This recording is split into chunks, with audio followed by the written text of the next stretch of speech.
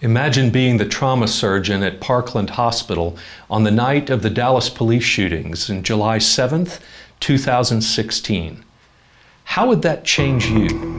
We'll be talking with Dr. Brian Williams about just that on Good God coming up.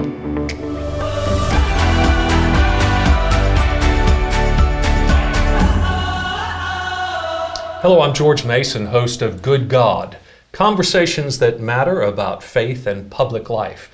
And I'm thrilled to be able to welcome to the program today Dr. Brian Williams. Brian, thank you for coming. No, I'm honored to be here. Thank you very much. Well, Brian, I think the easiest way probably for me to introduce you to our audience at this point is just to remember back to July 7th, 2016. As FDR said back at the time of the bombing of Pearl Harbor, it was a day that will live in infamy in Dallas, Texas, because it was the day that we experienced the terrible shootings of the Dallas police officers. And you had a very special role on that day because you were a trauma surgeon at Parkland Hospital, a place where John F. Kennedy had gone 53 years earlier. And you were right in the midst of that with your hands in the middle of blood and guts in a way that was life-transforming for you and saving lives and some lost. Tell us about what that was like for you that day. Yeah, well, July 7, 2016, that day of the shooting, that's a day that, for me, it's one of the worst nights of my professional career. And it's also a transforming night as far as me personally and spiritually. I still think about it every day, and I recognize that I still think about those families that are impacted and the police officers and all their colleagues. This one event had ripple effects in the lives of so many people. My role as a trauma surgeon, like the hospital where I work, it's so busy that there's always a trauma surgeon in the hospital 24/7. And this was a night that I was there. Initially a night I was not supposed to work, but changed the shift with one of my colleagues. And then this tragedy occurred, which I had no expectation was going to happen. But for me, it actually occurred at a time in my life when I was thinking about a number of other things. And we talk about July 7th, but I think it's important to remember that on July 6th, that was the night of Philando Castile's death in Minnesota. Right. And on July 5th was Alton Sterling in Baton Rouge. Right. So we had 72 hours of death and loss and a lot of rhetoric around race and violence and policing in this country. And July 7th, that protest was an outgrowth of that event. And I was also thinking about my role as a trauma surgeon who routinely sees the end result of gun violence, and my role as a African-American disproportionately African-American. Exactly. The people like the victims, and also my role as an African-American male in this role and as a citizen of this country. So these were many of the things that I was ruminating on at that point of my life when this tragedy occurred. And that event brought together a lot of those elements in a fashion that it became a flashpoint for the country. Yes.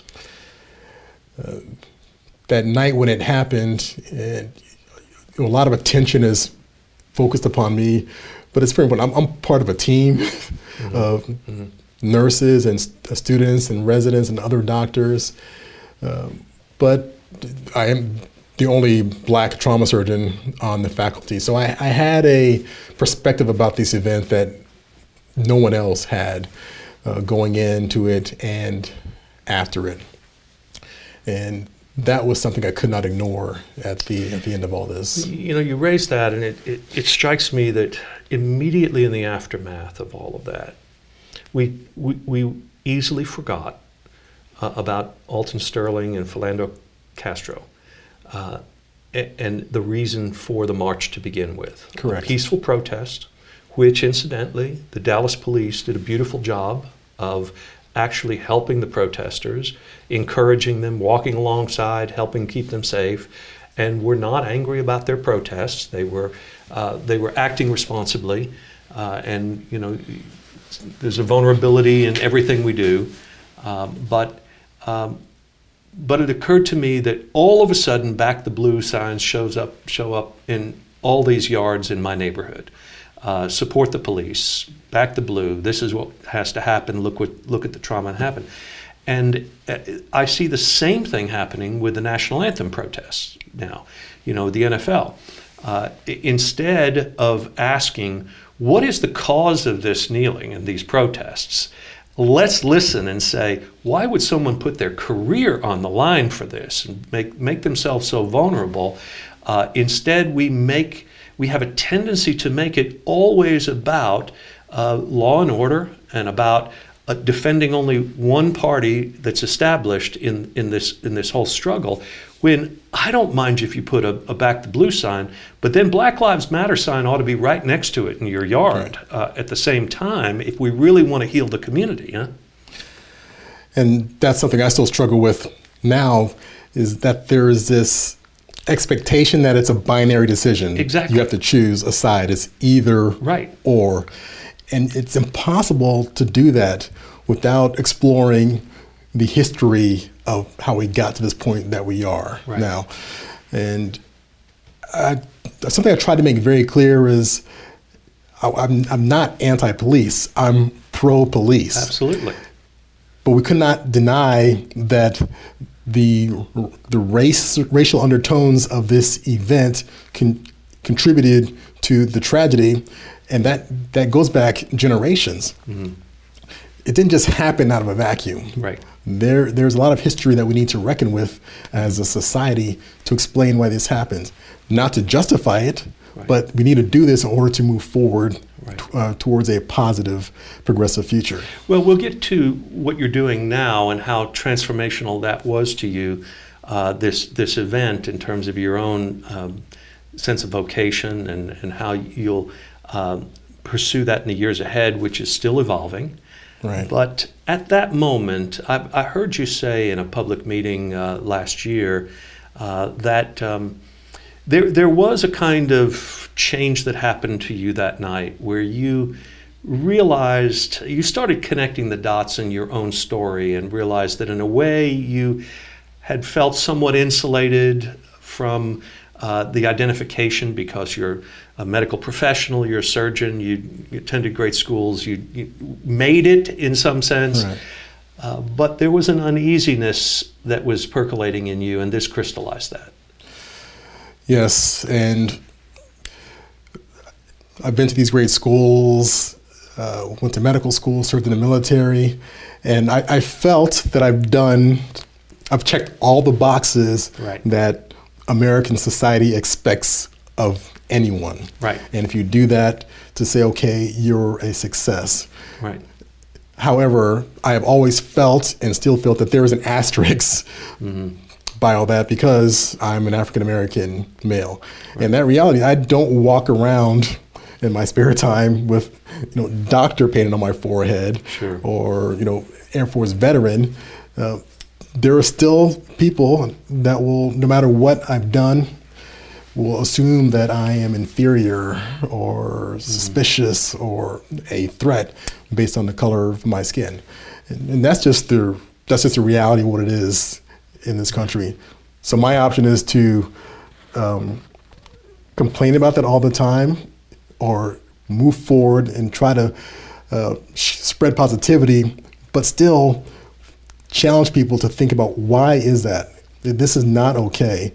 And what's the history of our country that's brought us to this point? We're still now. It's really incredible to think about a person of your accomplishments, and yet because of the color of your skin, you can still stand outside your apartment. If I recall, getting ready to go to the airport or something, and waiting for a ride, and be stopped by the police and harassed. Tell that story. I mean, I think I think a lot of us think that if black people were just polite to the police and did what white people do just if we all had the same attitudes and didn't get confrontational, then everything would be okay. Right. But that's not really the way it works, is it? I mean, partly true, but we've seen several incidents of that over the last year where that, what you've just described, is true. What happened to me, this is probably about 6 years ago, where I was standing outside of my apartment complex waiting for a ride to the airport. And the police came up to question me about why I was there. Right. And I later learned they came there because someone called in a report to the police and it said that there was a bald man acting suspiciously. And that was the genesis of that encounter. But I knew during that encounter not to mouth off, not to move quickly. I knew I had to make them feel safe, despite the fear I had, that's a statement about where we are in this country. But I was just standing there. Someone called, the police responded. Now, it ended fine. I ended up fine as far as my physical well-being, but psychologically that has an impact on you. And there are people like me that this happens to them all the time. Like, I think Castiel had a couple dozen times that this happened to him. So you can't minimize the psychological effect that has on people of color. Well, so, I mean, being able to own those stories and to have people listen beyond the Black community that experiences this all the time, I think having a forum where you're now listened to, where because of your role in the Dallas shootings and all of that, suddenly you're a celebrity, a local celebrity. People are actually listening to this aspect of your story too.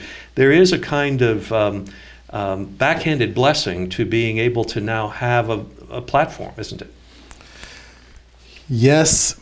However, go on. It is very uncomfortable for me. I've learned to accept it, but for me, a very private person, speaking out on issues of social equity and racial injustice and sharing my own personal story, just being vulnerable like that, is not something that I've ever considered to be never been comfortable doing or aspired to do. And even in the beginning, after all this happened, I was very reluctant to still step into that space. I mean, I've had a lot of help from my wife. My wife, she's in the background of all this, and as a silent source of support and encouragement, and getting me out there. So I'm here. I'm walking this path. But I cannot say that I'm totally comfortable in my skin, but I'm comfortable accepting that I'm uncomfortable doing it, and I recognize the importance of doing this. What I'd like to do following the break we're going to take in just a moment is pursue that a little more, because what you're expressing is the same thing every prophet in the Bible said when called upon to speak and act in the name of God and in the name of justice, and that is, I don't want to do this. Right. There's not a single prophet who said, I really think God has raised me up to be a voice, and I'm eager to do that. No, every one of them had the sense, not me, Lord. Please, not me. So I want to talk a little more about this sense of duty, this sense of call, and the faith that also you draw upon in that. When we come back from the break, we'll talk a little more about that. Thank you. Faith Forward Dallas at Thanksgiving Square is a broad and diverse coalition of Dallas's faith leaders dedicated to service, hope, and a shared vision for North Texas. Faith Forward Dallas creates and supports a community of respect and compassion for all, sharing in the mission of the Thanksgiving Foundation to heal divisions and enhance mutual understanding.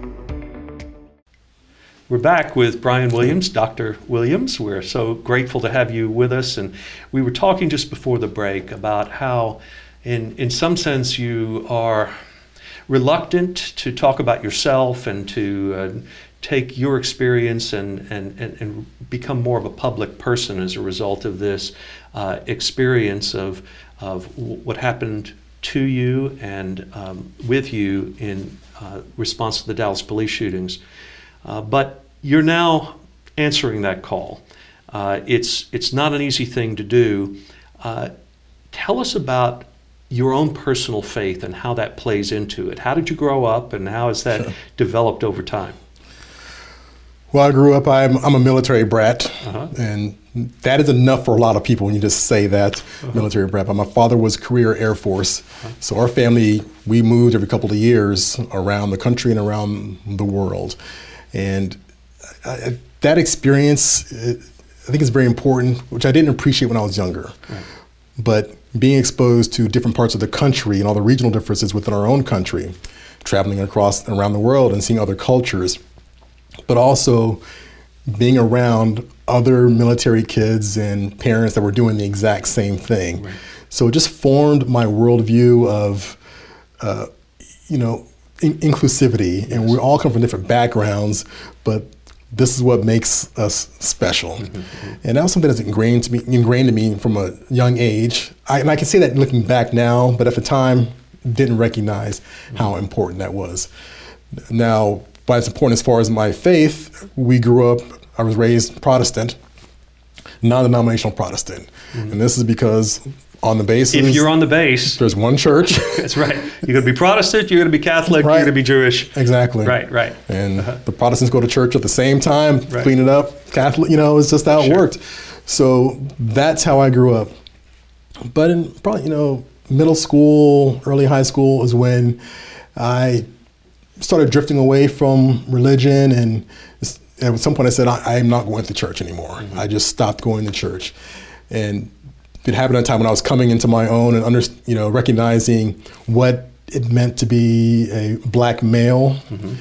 And looking back at their religious teachings, I learned these were all white male authoritarian figures. Mm-hmm. Every significant figure in the studies I received in Bible school, they were white. Yes. And so I asked my question, like, where does someone like me fit into this story? Yes. And is there any space for me here? Right. And ultimately I decided there is not. They're not talking to me. Right. So why should I spend time learning this religion that excludes me from the story as far as the positive aspects? That was me, my preteen, teenage mind. So I just stopped going to church, and decades. Mm-hmm. I would drift back and say, let me try this out. And I sought out different religions, and nothing really grabbed me. And did a lot of reading, and some books like Karen Armstrong's Holy War, and I guess Tom Friedman's From Beirut to Jerusalem. What a book. So I read these books, and I'm thinking, man, religion is used a lot to divide people and to justify death and destruction. Mm-hmm. And I just couldn't bring myself back into it. But over the last few years, I started just kind of slowly drifting back into it. Having a daughter helped. It does help, yeah. But still, my programming didn't allow me to embrace it or to jump back into it. And even as I sit here now, I can't say that I fully embraced it, but I'm less resistant to it. And I can say God without getting stuck in my throat. Yeah, well, it's understandable for so many reasons. And then you're also a man of science, too. Right. So, all of these things, we've not always been at our best in the religious world in accepting science and being, the word religion actually has kind of an anatomical root. Religiare means the ligaments, to bind the ligaments back together after they've been broken. This is what you do, right? And so religion's supposed to heal what's broken in our society, and yet we keep being the ones to break the ligaments, to the ties that bind us. So we're our own worst enemy in that respect. But even people who've wrestled with formal religion, at times in their journey like yours, there is an awareness that there must be some meaningfulness to my life, some purpose, some driving force that why was I in this place? Why have my life experiences all been leading to this moment where I'm beginning think that all these things are coming together for me in some way. That seems to be the work of some spirit at work in the world that people of religion testify to over time. Right. Yeah. And I'm freely talking about my spirituality. Yes.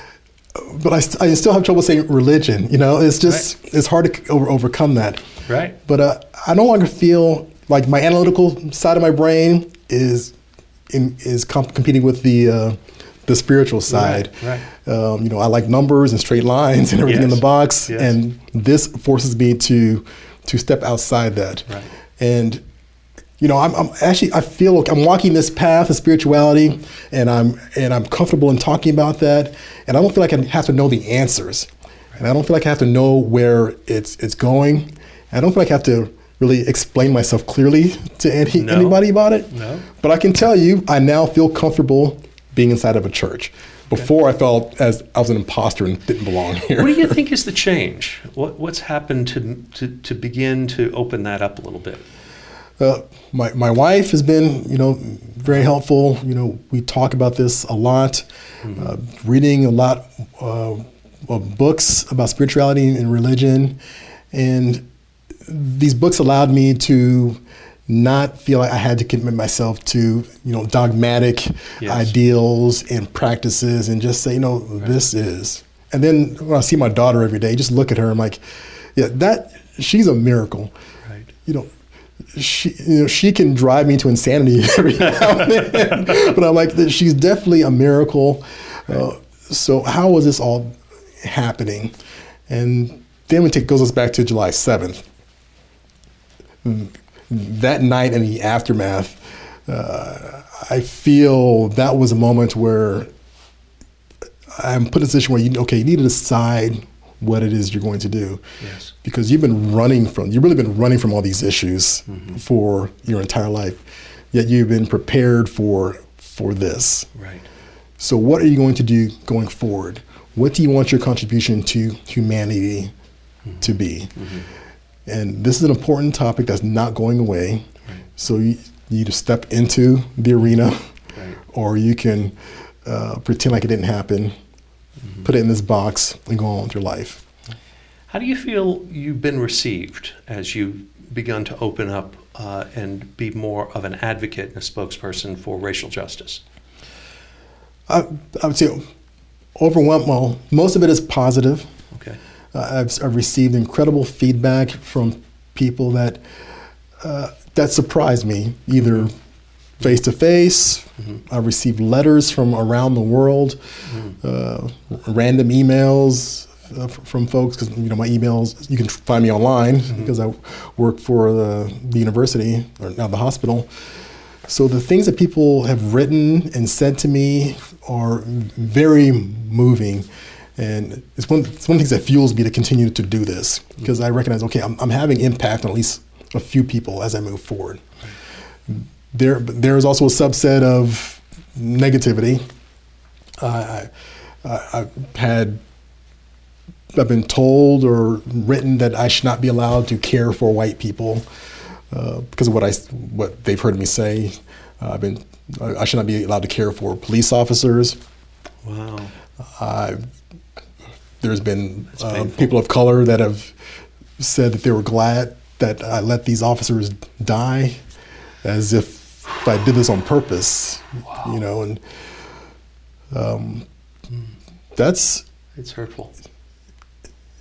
It's just painful, and thinking about that night is difficult, and as you can see now, just trying to stay focused. Yes. Because I got into medicine about serving humanity. It's about being a healer, and the thought that I would not want someone to have a good outcome because of the color of their skin or their profession is just, it's antithetical to who I am at my core. Exactly. Yeah. And when you are a healer at your core, it doesn't stop just with what happens in an operating room, does it? No. It's about healing the human spirit as well. And this the thing that doctors have told me over the years, and as a as a minister I've witnessed also is just the powerful psychosomatic aspect, the connection of healing between how we think, not only how we feel, but how we feel about how we feel. Right. That is to say, the spirit has an important role in the body's healing, doesn't it? And that's certainly true of society as well. To stop at just the physical isn't really to be a healer. Right. And it's forced me to at least work on being more intentional about everything I do, every interaction. Yes. And I'm saying I'm perfect at it, but right. I do try to be intentional about every interaction I have every day. Yeah. And when I don't do well, and I think about that afterwards, and I ruminate on that. I'm like, I could have done this differently. Right. So when you look back on July 7th, 2016, and what has happened in Dallas since then, do you think we've gone back to sleep, or are we more awake as a result of that? So since July 7th, speaking for Dallas, it has changed my relationship with the city. Okay. I moved here 8 years ago.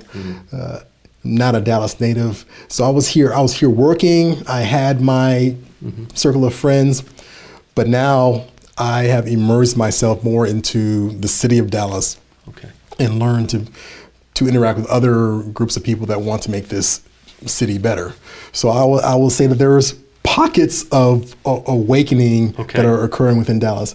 But I certainly feel there's a lot of work that still needs to be done. Yes. And that's not unique to Dallas. No. Any city across the country, they're dealing with these same issues. Yes. And it's easy to look the other way and pretend it's not a problem and let it fester.